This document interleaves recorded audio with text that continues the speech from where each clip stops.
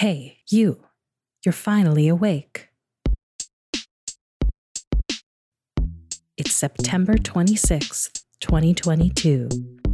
I'm Kim, and the frog of the week is the Baw frog.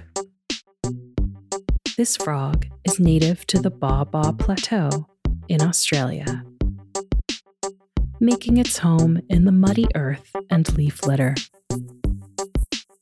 The Baw frog is brown with yellow flecks on its belly. It may also have a yellow patch on its head. The Baw Plateau has an elevation between 1,000 and 1,500 meters. And being that high up, it can often get very cold.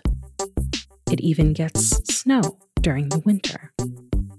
But the resilient Baw frog simply hibernates during winter and goes on living its best life.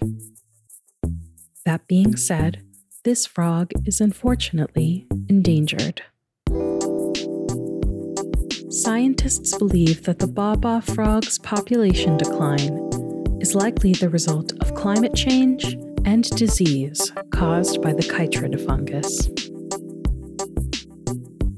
Zoos Victoria commenced a captive breeding program in 2010, creating an artificial environment in a shipping container that would come to be known as the Baw Bunker. The Baw frog's call has been described as a harsh and rasping cruck, cruck, cruck.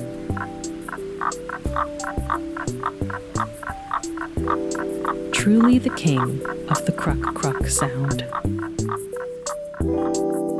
I like this frog because whether it's toughing out the winters on the plateau or defying death in the Baw Bunker, it's a survivor.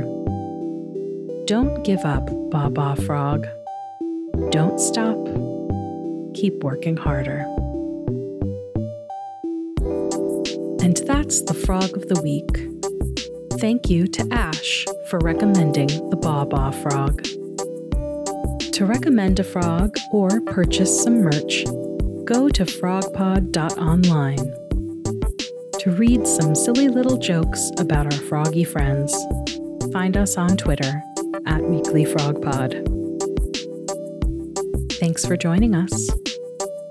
See you next week.